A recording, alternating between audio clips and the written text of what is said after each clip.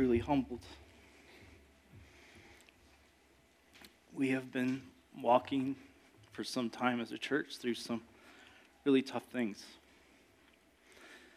And I know for some of us it's fresh and we understand it and we know more. For others of you, maybe you've been visiting or kind of been watching on the outside and you don't know.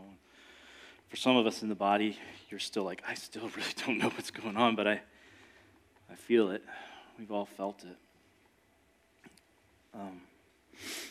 As we've had Converge come in and work with us through our time, it's been a trial.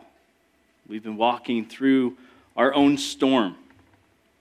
So we're going to revisit Matthew 14 that was preached on a couple weeks ago and see the encouragement that comes out of that. And through that time, as Converge has worked with us, there was a lot of recommendations, and as covenant partners, you voted to receive those recommendations. And the last recommendation was a vote of confidence on me, and that has passed. And so I'm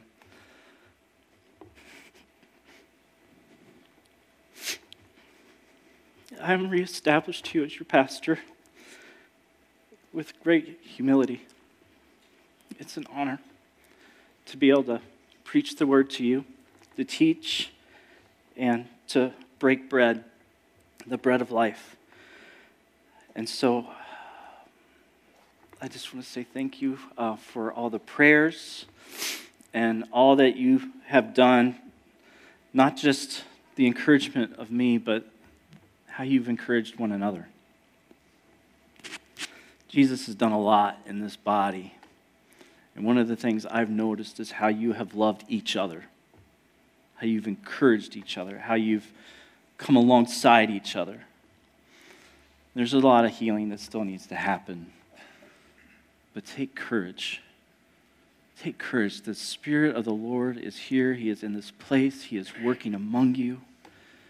And we as the Bridge know better what it means in John 13:35, which is our youth group motto. So if you ever wonder why it's 13:35 at the Bridge, Jesus says, this new commandment I give to you, that you would love one another, that the world knows that we are his disciples by the way we love each other.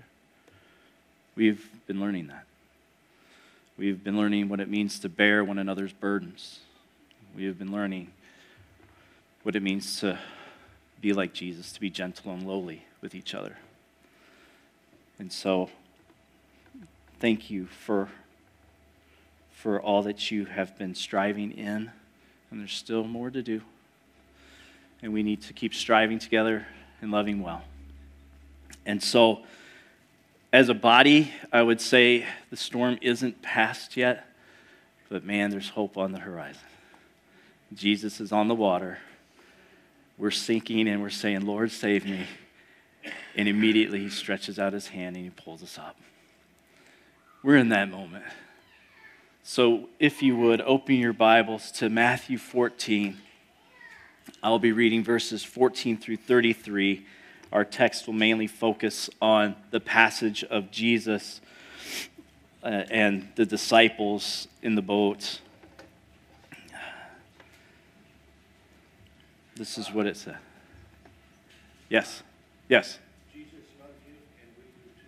Thank you. Bless you, brother. I have felt it. Matthew 14, this is what we read. When he went ashore, he saw a great crowd.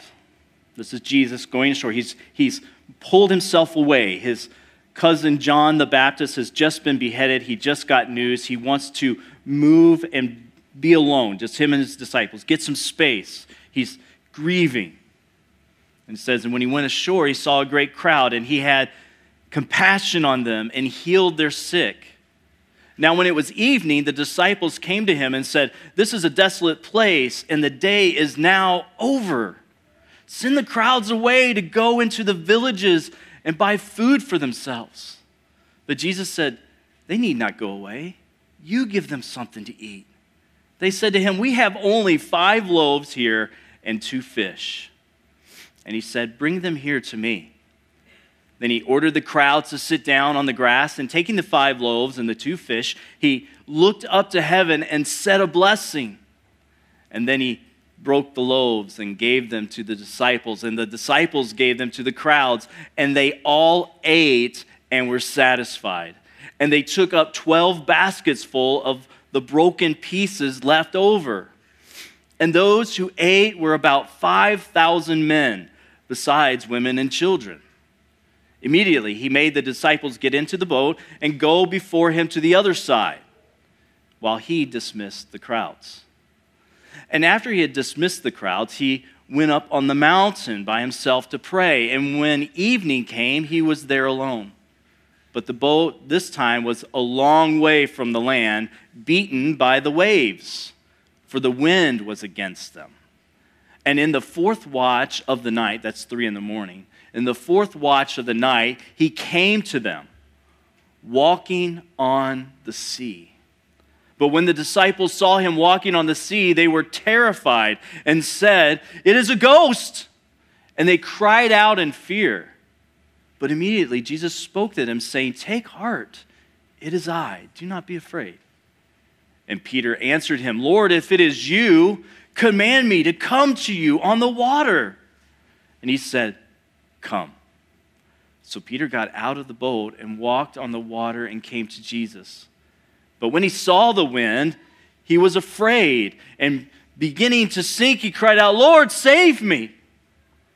Jesus immediately reached out his hand and took hold of him, saying to him, "O you of little faith, why did you doubt?" And when they got into the boat, the wind ceased, and those in the boat worshiped him, saying, "Truly, you are the Son of God." Pray with me, please. Father, we come to this passage and we see ourselves in many ways. But this is a testimony of how great your Son is, of who he is, of what he does. May we not miss that.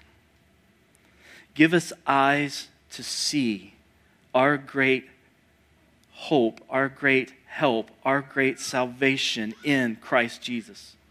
Spirit, open our hearts to receive. Give us ears to hear. Teach us from the revelation you have given us. Illuminate Christ before us, that we, like the disciples, will be in awe, that we will worship, that our circumstances will become less, maybe not changed, but in light of the Savior, they become less. Help us to walk in that hope that comes with Jesus. We ask this, Father, in the name of Jesus, the name above every name. Amen. So the context of this passage is that, like I said as I was beginning to read, Jesus gets word that John the Baptist, his cousin, has been beheaded by Herod. And he's deeply grieving. We all know what that's like to lose a loved one. Maybe in a tragedy, maybe even just by natural means. But that loss of someone we love, like we understand that. And there's times when we're just like, I just need some space. That's how Jesus was feeling right there. Like he totally identifies with us in our grief when we have this moment of life and we're thinking about those around us and then things have changed and we lost the loved ones and we're like, I just need a moment. I just need some space. And he tells his disciples, let's get in the boat. We're going to go across to a desolate place and we're just going to be there together for a while. We're just going to take some time and be together. Right now, we may be feeling some of that, maybe not the actual loss of a friend, but loss of friendships because they've been strained over the last few months. And we just feel like we need some space. Jesus gets it. He understands. He sees it. He's experienced it. They get to this desolate place. They're not near a town. They're just out there, kind of near a town, but they're in a spot where there's nothing. And the crowds hear that Jesus is over there, and they show up, and he has compassion on them. He has compassion and mercy for them. He's like, these people have come with all of their hurts and all of their needs and their grief and their sorrows and their brokenness, and they're needing to hear from God. They're needing to see God. They need hope. They've come out into the wilderness. You don't take a trip out into the wilderness unless there's need. It's like Jesus has been going through the towns and you're thinking, yeah, but when he comes through town, I'll go hear him preach. These people are like, I have need. I need to see him. I want to see him. I got to hear him. I got to, ask him for a touch of his hand. I got to hear his voice. And these multitudes come out. 5,000 men plus women and children. This huge crowd comes out. And Jesus teaches all day. Teaches through the day. And then it's later. It's getting late. The sun's going down. People are hungry. They've been there. There's nothing to sustain them. And the disciples are like, hey, send them away, Jesus. Like, they've got to eat. They can't stay out here. They need to go. Jesus meets their needs. He gives them spiritual food, much like the woman at the well. He gives spiritual food. Remember when the disciples showed up in John 4 and they brought him, Subway sandwiches, and they're like, here you go, buddy. And then he's like, I have food you know nothing about. He didn't have Subway. But he's like, I have food that you know nothing about. And they're like, where did he get the food? Like, who brought him stuff? Did somebody come by? And he was talking about spiritual food. He fed the crowd spiritually, and now he's going to feed them in the natural sense and meet that physical need too. But he says to his disciples, you give them something to eat. He's testing them. He's getting them to step out in faith. He's like, here's a command for you. I want you to do this. And they're like, nobody could do that. We only have these loaves and fishes. Like, we can't feed the multitude. We can't do it. And that's the point. In faith, we step out and we give everything that we have to God, and he works through it. What have you given to the Lord? When Jesus says, deny yourself, take up your cross, he's saying, give me everything. Give me everything. In this moment, he says, give me all the food you have. Give me everything. And so they give him his loaves and fishes, and he blesses it, and Jesus works through them and works through the offering and has this miraculous this offer of food for all the people. Reminds me of what we pray when we pray the Lord's Prayer. In Matthew 6, verse 11, we say, give us this day our daily bread. Now, when we pray that, we're not just talking, Lord, give me food today, because it really would be good if I could get a lunch break, and like if you just could make sure I have enough money to get down to Voodoo and downtown, because I haven't had fish tacos in a while and I really like that. That would be good. Can you give me my daily bread, Lord? That would be good. No, we're saying, Lord, sustain me. Give me manna from heaven. And he will take care of our needs. He cares for us in the natural sense too. But when we're praying, give me my daily bread, we're saying, Lord, meet with me the way Jesus met with this multitude. Feed me, sustain me. May I feast on your word. He shows the disciples that they need a Savior, they need the Messiah. He's showing us our need. We need him. We need Christ. It's a demonstration of faith for these disciples. So they give him everything, and he does this beautiful miracle. So what do you have to give the master for the kingdom work? What do you have? Think about it for a minute. Think about your circumstance. What has God blessed you with? How has he equipped you? What has he given to you? And Jesus says, give it to me for the kingdom. Give it to me so that those in darkness will come into a marvelous light. Give it to me and I'll multiply it. Give it to me and I'll work through it. Give it to me and I'll use you for kingdom purposes. What do you have? What are you holding on to? We talk about holding things loosely. Do you hold everything loosely? In Baptist circles, there's this cartoon that goes around. I was in a Southern Baptist church before I came out this way 6 years ago. There's this little cartoon that goes around, and the guy's in the baptistry with the pastor, and he's like, everything that goes under the water is given unto the Lord. And he dunks him, and then the next thing, the guy's like this under the water, with his wallet up. It's like, what are you holding on to? What is it that you have out of the water? Like, he says, give it all to me. Matthew 6, again, the Lord's Prayer, verses 9 and 10, the very beginning. Pray like this: Our Father who is in heaven, hallowed, sacred, exalted. That's hallowed. Be your name. Your kingdom come. Your will be done on earth as it is in heaven. Lord, here's everything. Do with it as you will. Your will be done in it. Your kingdom come through it. On earth, just as it is in heaven. So verses 22 through 24, this is what we read. So immediately he made the disciples get into the boat and go before him to the other side. So they get back in the boat and they're heading back from whence they came. And while he dismissed the crowd, and after he had dismissed the crowd, he went up on the mountain by himself to pray. And when evening came, he was there alone, but the boat by this time was a long way from the land, beaten by the waves, for the wind was against them. So Jesus sends them away. He tells them to get into the boat, and he's dismissing the crowds. So he gets word. He's like, okay, let's go to a secluded place. He goes over there. The crowds show up. He's teaching and preaching and doing miracles. Does the miracle of the food.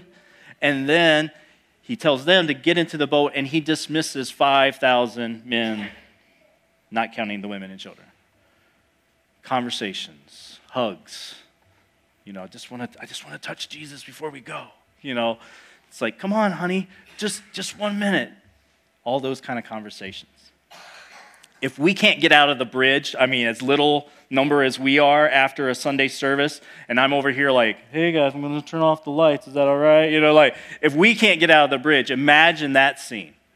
Jesus, tired, exhausted, grieving, having compassion and still ministering to the people, sending them off, loving them, sending them away.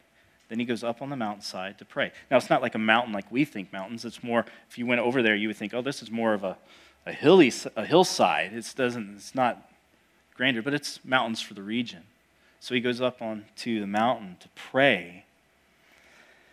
And the disciples are going across the sea. All right. They're about to come into calamity. Are they in the middle of the Lord's will? You can answer that. Are they in the middle of the Lord's will? Yeah. Yeah. Listen, they just had church, y'all. They're out there with Jesus. He's teaching and preaching. They saw God moving through him. They see this miracle. They're all filled. It says when they were filled, the word used in the Greek there is gluttony. That's where the word we get in the English for it. It means they were overly satisfied. The people had their fill. They were gluttoned. They ate all that they could eat. They were satisfied. There was leftovers. They had church. They had the picnic afterwards. It was great fellowship. And then the Lord himself says, hey, I want you to get in that boat and go over there. They're like, yeah, I wish Jesus would do that for me sometimes. Hey, Rob, this morning I want you to do this and do that. And I'd be like, yes, I know exactly what God wants me to do. I'm in the middle of his will. Now, one of the things that goes around Christian circles, and it needs to be killed, is a lie from hell that's crept its way into the church, and people will say, the safest place is in the middle of the Lord's will. Why do we have so many martyrs? The safest place. No, the best place is to be in the middle of his will. That's where we want to be. We want to be with him. We want to be walking with him. But that doesn't keep us from calamity of life. That doesn't keep us from the brokenness of this world. That doesn't keep us from hardships and sorrow and suffering. But God still is with us. These guys are in the middle of the will of Jesus. They got in the boat. They're going. And yet they're going to experience hardship.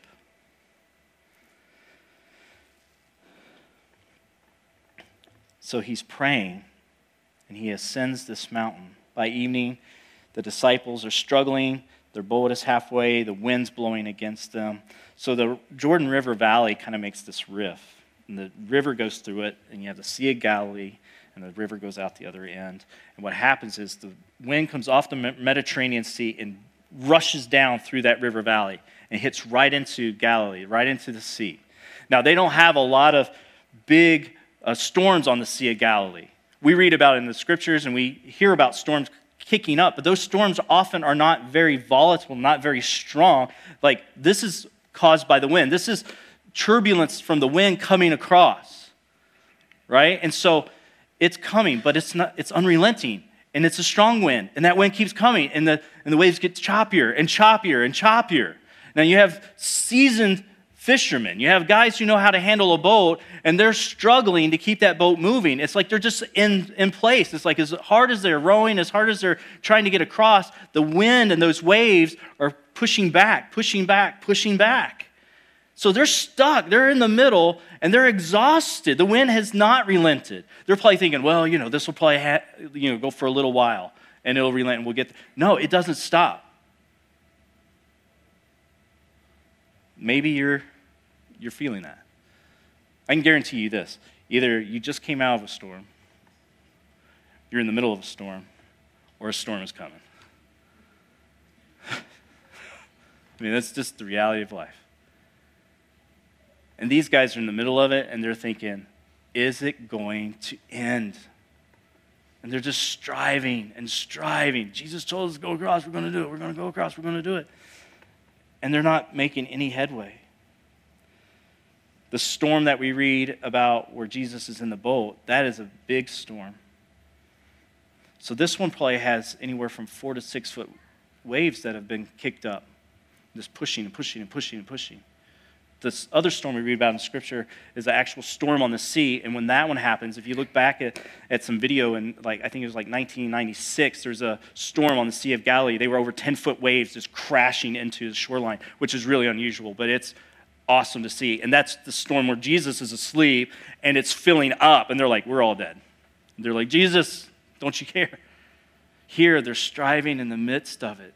They're like, when's it going to be over? But Jesus is watching, and he's praying. Jesus is watching. Look at these passages. This is just God watching. I'm going to go through them. Genesis 16, verses 10 and 13. 10 says this, the angel of the Lord also said to her, and this is Hagar, I will surely multiply your offspring so that they cannot be numbered for multitude. So she receives a promise. Hagar was the servant of Sarai, and she was having children, and Sarai wasn't, and Sarah got very jealous and started mistreating her, and so she takes Ishmael and she runs. She goes away, and the angel of the Lord comes to her and meets her in the wilderness and says, hey, a promise is given to you by God that your child will also have a great multitude, a great descendants. And so she is to go back. And then she says this, so she called the name of the Lord who spoke to her, you are a God of seeing. For she said, truly here, I have seen him who looks after me. She's in the midst of her own trial, and God sees her and meets her there. The next slide is Exodus 3. Then the Lord said, I have surely seen the affliction of my people who are in Egypt and have heard their cry because of their taskmasters. I know their sufferings, and I have come down to deliver them out of the hand of the Egyptians, and to bring them up out of the land to a good broad land, a land flowing with milk and honey, to the place of the Canaanites, the Hittites, the Amorites, the Perizzites, and Hivites. So here God sees his people who are in captivity. He says, I see them. I'm watching. It hasn't been lost from his gaze. Psalm 139:13. For you formed my inward parts. You knitted me together in my mother's womb. He sees your very substance when he created you. Intimately knows from the beginning you and where you are and what you're in the middle of. Proverbs 15:3. A glad heart makes a cheerful face. By sorrow the heart of the spirit is crushed. And did I do the right verse there? 15:3. Sorry, I was like, no, not 13. 15:3. Can you do that one really fast, or do I need to do a Bible drill? First day back on the job, I tell you. Oh, good, you're faster than I am.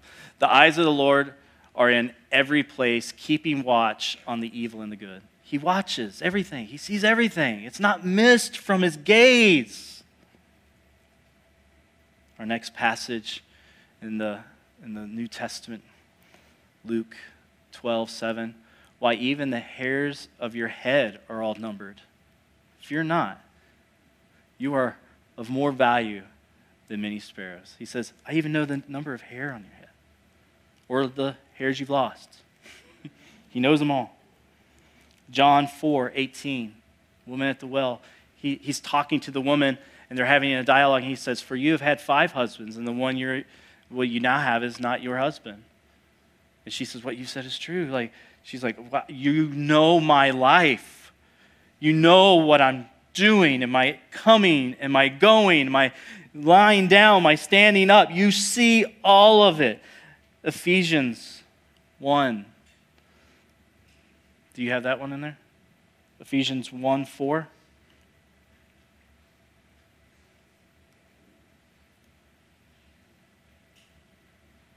Two mistakes.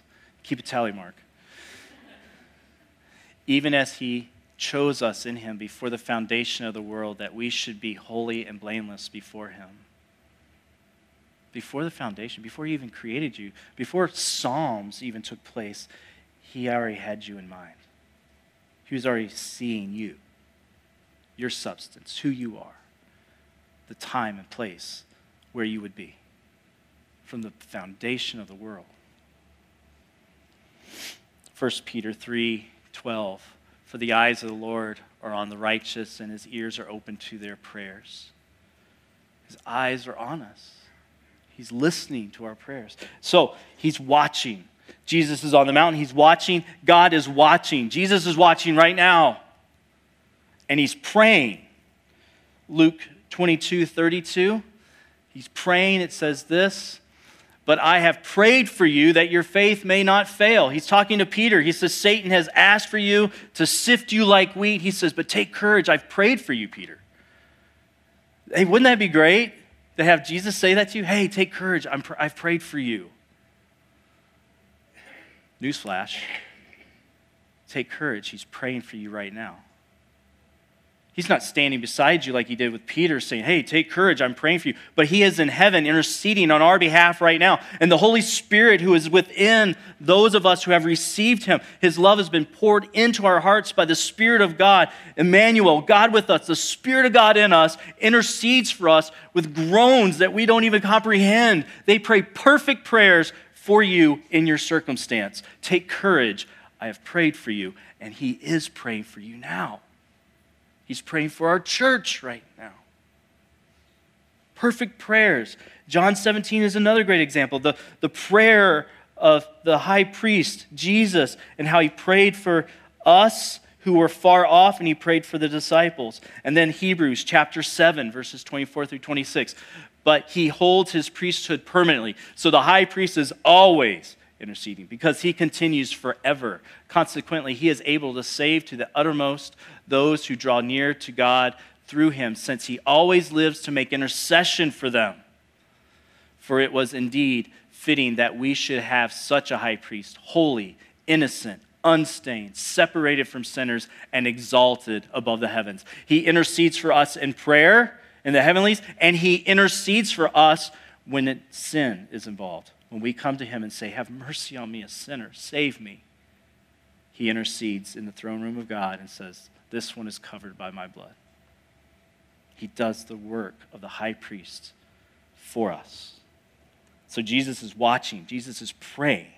Verse 25, and in the fourth watch of the night, he came to them walking on the sea. So here it is, fourth watch of the night, from 3 to 6 in the morning. Grieving, teaching, talking with people, going to pray, and now walking down at 3 in the morning, between 3 and 6 anyway, before the sun comes up. Jesus hasn't taken rest in this moment. His rest has been with the Heavenly Father. His rest has been when he was praying with the Father on the mountainside, communing with him, talking with the Father. He was being restored and rejuvenated then, but he's not slept. He's still in the flesh. He's still a man. And now he walks down the mountain and he starts his trek across the sea. So Christ comes to meet them. It says that they are terrified. The next couple of verses here, it says that they're terrified in verse 26, but stay at 25. I just want to point out, when he comes, they're terrified. He's there for help. All right, they've been struggling. They've been going through it. This is the storm. It's like, I don't know if I can make it any longer. I don't know how much more I can take. I don't know if I can be stretched any thinner. I don't know what is next. Jesus is there. He is our help in our circumstances. See, no problem we face is greater than the help that Christ provides. No matter how broken your circumstance is, our Savior can fix and work and redeem and restore. He is greater. We may feel like these disciples, panicked, exhausted. I mean, the waves keep coming. If you get exhausted and the boat gets in the wrong, next thing you know, you're going to capsize, right? It's going to push you. It's going to turn you. It's going to knock you. And these guys are like, hey, we got to do the right things. And they're exhausted. And maybe as they're in this moment of exhaustion, they're just getting panicked, like, oh, what's going to happen next? What's going to happen next? Can we keep this going? How long can we keep this going? Maybe they feel like David did when he wrote Psalm 22:1, when he cries out and he says this. He says, my God, why have you forsaken me? Jesus, why did you tell us to get in the boat? You're not with us this time. I mean, last time we almost died, but you were at least with us, and we saw you say, calm, peace, be still. Like, okay, now we're struggling. You're not with us in this boat. Why have you forsaken us? You ever feel like that? I'm in my circumstance. God, where are you? I know a lost and dying world says that all the time. Well, where was God when this happened? Where was God when this happened? Where was God when this happened? They go to these moments of crisis and they say, Jesus wasn't in that boat. And they feel like this. Jesus himself will quote this psalm on the cross. He knows. He understands. He gets us fully. He understands us fully. He makes perfect intercession for us. He knows our condition. He knows our weakness.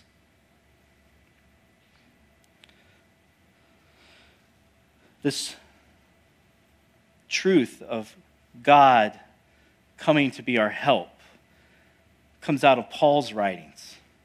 And he'll say this in his writings to the Corinthians, who had a lot of relational, emotional, physical, and spiritual hardships. He'll pen this in 2 Corinthians 4:17. He writes this, for this light momentary affliction is preparing us for an eternal weight of glory beyond all comparison. Light momentary affliction. Come on, man. Right? Isn't that how we feel? Light? Momentary? Like, it doesn't feel light. It doesn't feel light when the doctor's report comes back and it's not good.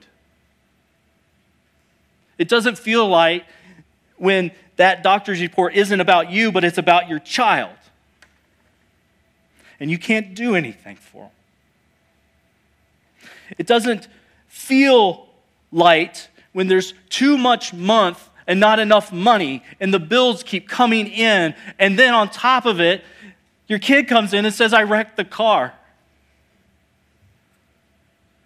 Just crashes in. It doesn't feel light when the relationships are strained to the point of breaking and you don't know if you're going to have your best friend tomorrow. It doesn't feel light when life continues to pile on sorrow after sorrow, like Job. Loses his kids, loses his health, loses his wealth. So much, just stripped away, just thing after thing. But verse 25, it says that Jesus comes to them. Verse 26. But when the disciples saw him walking on the sea, they were terrified and said, "It is a ghost!" And they cried out in fear. But immediately Jesus spoke to them, saying, "Take heart, it is I. Do not be afraid." So Jesus comes out to them and they become terrified. So they're tired, they're straining, they're exhausted, and now there's a ghost. Like, can it get any worse? But Jesus calms them. He says, "Don't be afraid, it is I." This word terrify, this is where we get the word phobia. Like, it's seizing. It's a terror that is, it just constrains you, restricts you. Like, you can't move, you're just constrained with fear. You don't know what to do next. It's those situations where it's like, in my brain, I should be running, but my feet won't move. You know, they are terrified. And Jesus says, "Take courage, it's I. It's me, it's the Lord. I'm here." So Jesus calms them with his presence. With his presence. He calms us with his presence. You're in the midst of crisis, draw near to Jesus. You want to be calmed? You want to feel peace that passes understanding? Draw near to Jesus. It may sound terrifying in our minds, especially if we're not living the way we should, but he welcomes us. He draws near to us as we draw near to him. He is there waiting. Draw near, receive that peace that comes from his presence, the presence of God with us. So again, stop for a moment. Just think about your circumstance. Think about the trial you are in, or maybe a trial you just came through. Think about those moments. And then I want you to listen to these truths, okay? Listen to these truths. For God's children, you are loved with an everlasting love. God is for your good. He calls you to be like his Son, and he helps you in that moment to be transformed and conformed. He gives you comfort and direction and promises, and he does this from his word for your moment. As we read, he speaks to us through his Bible, through the Bible and through his word, through the Spirit working. He's praying for you right now. He does not leave you, nor does he forsake you. He is just. And he will bring all the unseen things to light. Even if they don't come to light in your lifetime or in this moment, all those things that feel hidden, that you feel like they should be seen, this isn't fair, God, where are you? He is just, and he will bring all of these things to light, and he will deal with them righteously and appropriately. He will work for your good and his glory in you. He's faithful to lead you. He has rewards for you as you walk in his ways. 1 Corinthians 3, 10 through 15 says this: "According to the grace of God given to me, like a skilled master builder, I laid a foundation and someone is building upon it. Let each one take care how he builds upon it. For no one can lay a foundation other than that which is laid, which is Jesus Christ. Now, if anyone builds on the foundation with gold, silver, precious stones, wood, hay, straw, each one's work will become manifest. For the day will disclose it, because it will be revealed by fire, and the fire will test what sort of work each one has done. And if the work that anyone has built on the foundation survives, he will receive a reward." In the midst of the trial, in the midst of the struggle, as you follow him in obedience, you're building a reward that he will give you. Now think about your circumstance. Doesn't this make you feel a little bit more hopeful? Like all these truths about God and what he does and who he is, like doesn't it make hope kind of come up within? Like start stirring that up? Doesn't it give courage? Doesn't it start to bring strength back to you? You're like, we can make it through this because we have the Lord. There's there's a thing that goes around right now, I hear a lot. And it's about victory. And it's true. We have victory in Jesus. Jesus gives us the victory. All victory in Christ. Here's what I want to point out.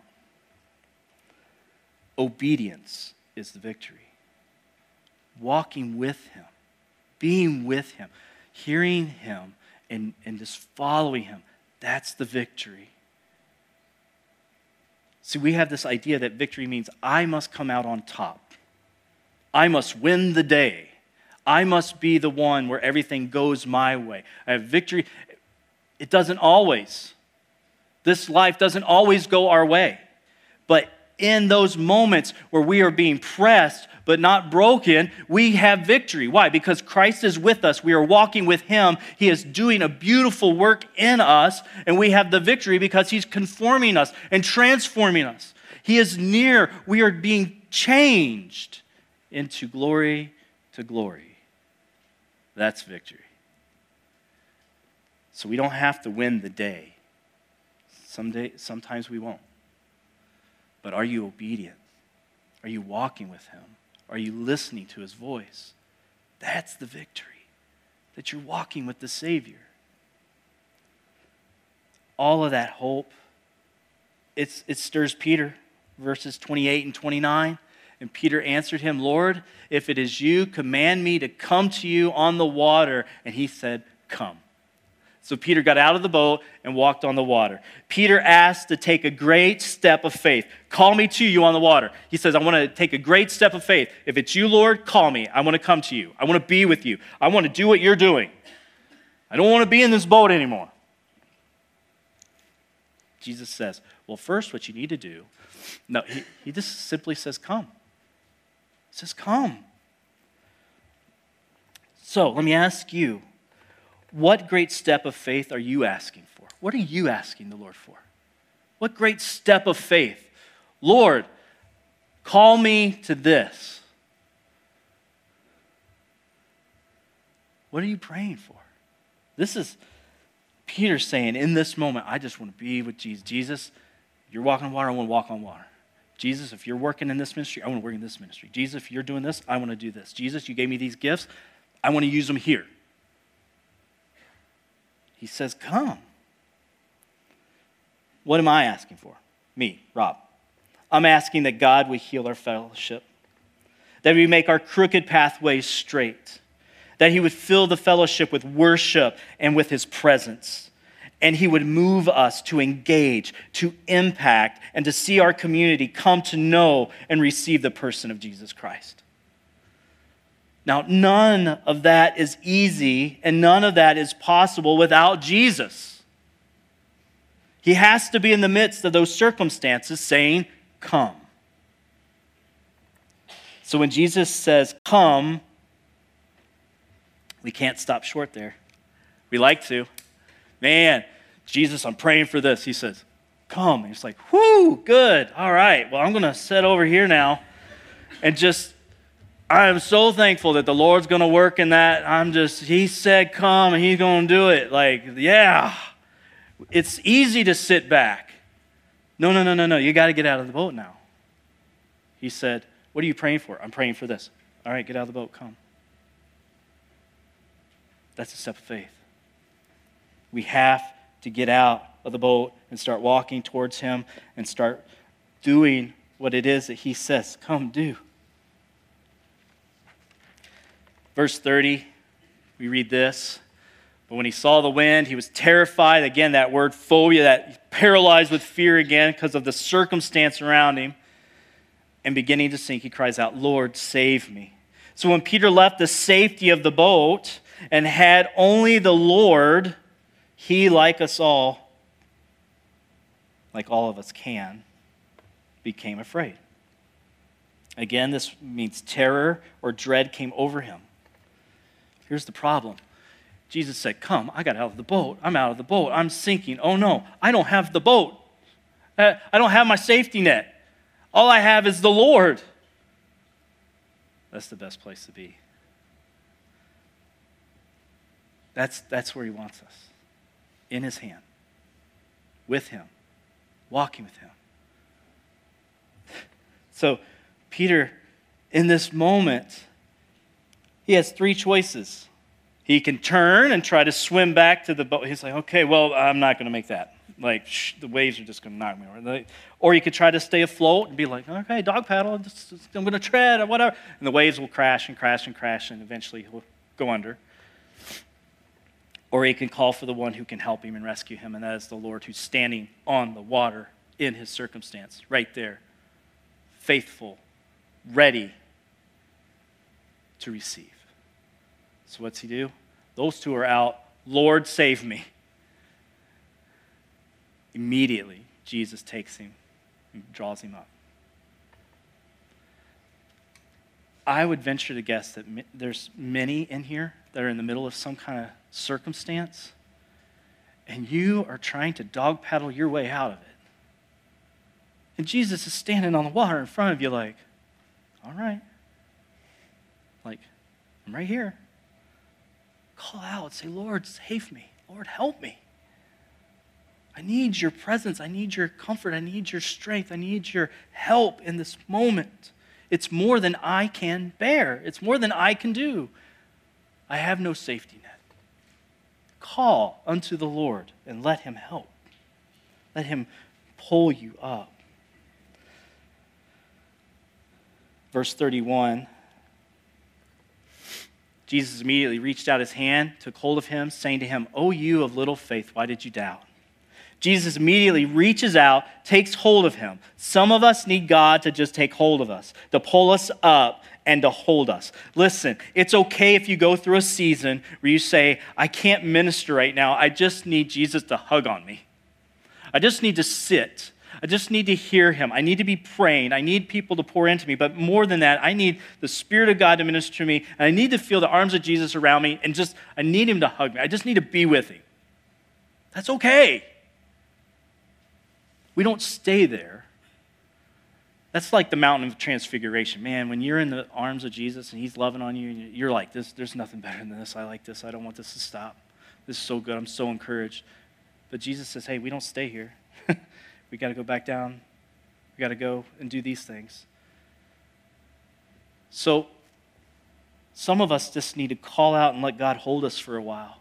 Just be ministered to. Jesus is Peter's help. He's Peter's rescue. What's your help? What's your rescue? Who is your help? Who is your rescue? We're in church, so the answer is Jesus. You ever heard that Sunday school joke? The teacher's telling the kids, what's short, little animal, gray, has a tail? And the kids are all just looking like, I don't know. It goes up and down trees and builds a little nest. And they're like, no. They're not answering it. They're like, why are they not getting it? He hides acorns and stuff in the ground. And they're all, and finally one little kid raises his hand and she's like, yes. And she's like, sounds like a squirrel, but I know the answer is Jesus. We all know the answer is Jesus. But is that your answer? Is that what you're trusting? Are you trusting him? Where is your help? Where is your rescue? We really have to do a little bit of soul searching.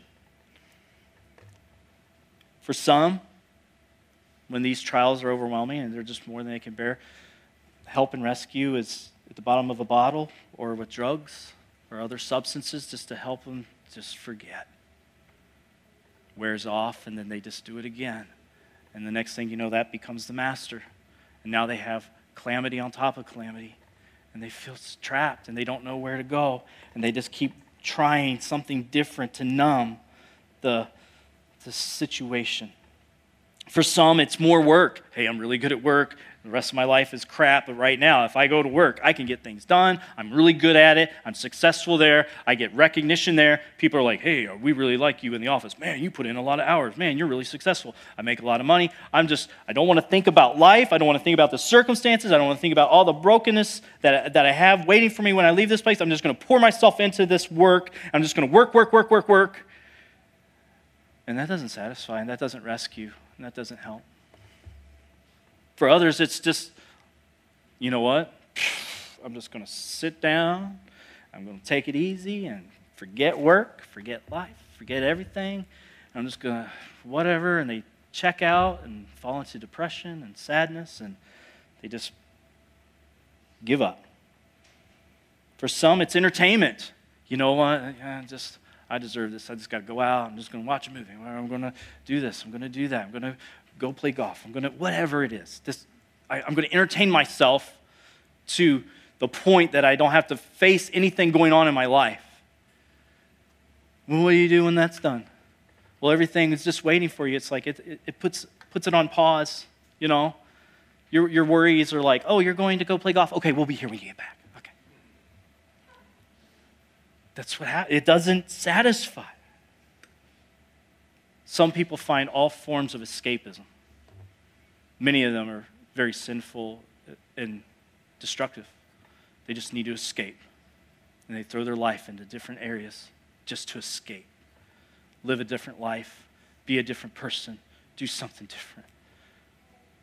It doesn't rescue. The most tragic, I think, is when people try many different ways and they give up and they say, my escape is just to take my life. I'll just end it. What's the point? Jesus is our rescue. Jesus is the one who comes close and draws us out of the waves, holds us, helps us through our circumstance, gives us strength and peace in the midst of the trials. His nearness is our good. His love for us is awesome and steadfast. I can promise you one thing. Every trial has an end. Every single one. Every trial you go through will end. Some are really short, some can be really long, but they will end. You say, well, what if I die? Well, it ended. Every trial will have an end.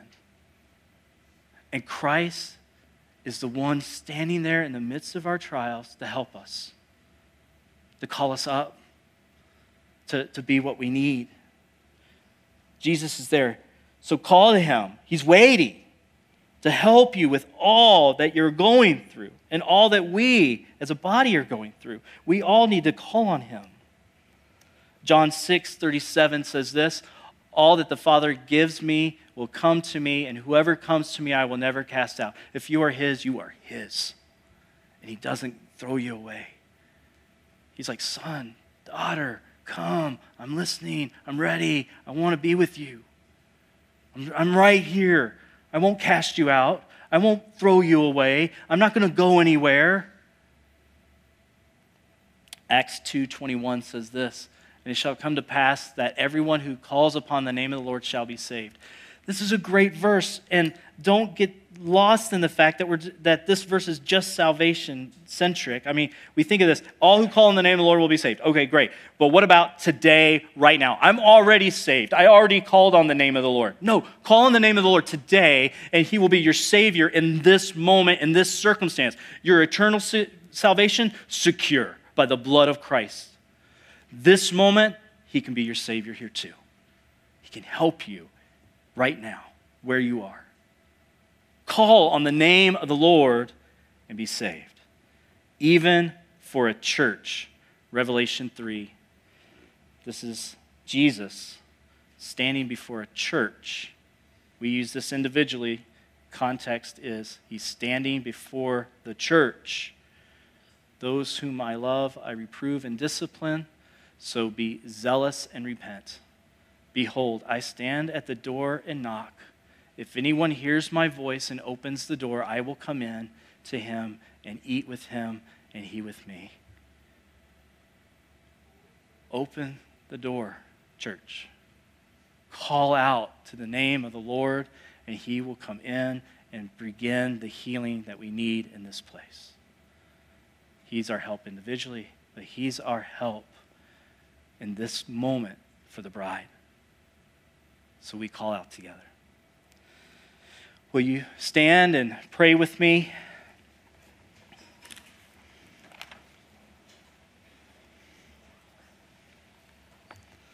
Father, you addressed Peter as little faith. It's like a nickname. You said, oh, little faith.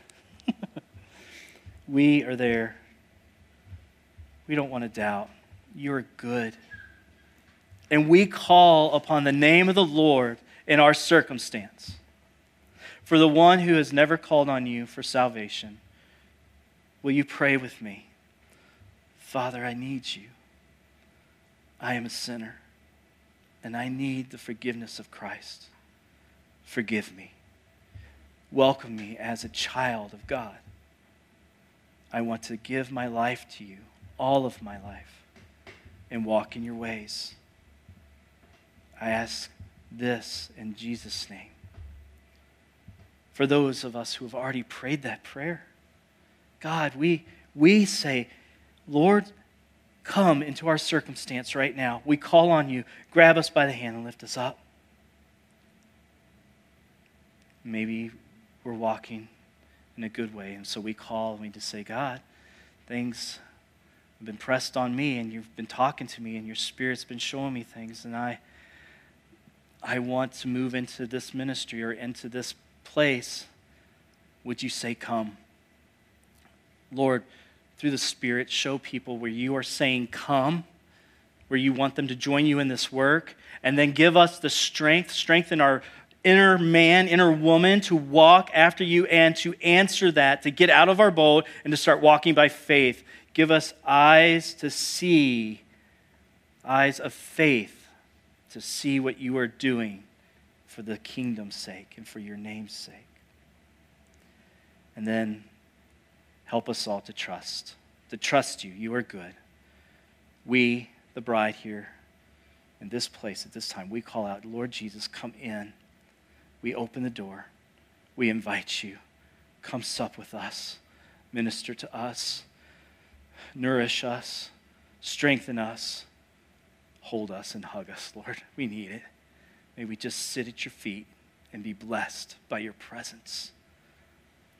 And as we see you, Lord Jesus, do these great miracles, we now sing in awe and in praise, and we want to lift up our voices just to say how great you are and to bless you who sit in the heavenlies. We pray all of this, Father, in the name of Jesus. Amen. Thank you for listening. The Bridge Bible Church stands to exalt the name of Jesus. We seek to be a community that gives glory to Christ above all things and welcomes all people to join us in worshiping Him. If you don't have a church home, consider visiting ours. We are ordinary people who want to live life with authentic faith. For more information on how to get connected, deepen your faith, and experience what God has for you, please visit our website at thebridgewire.com.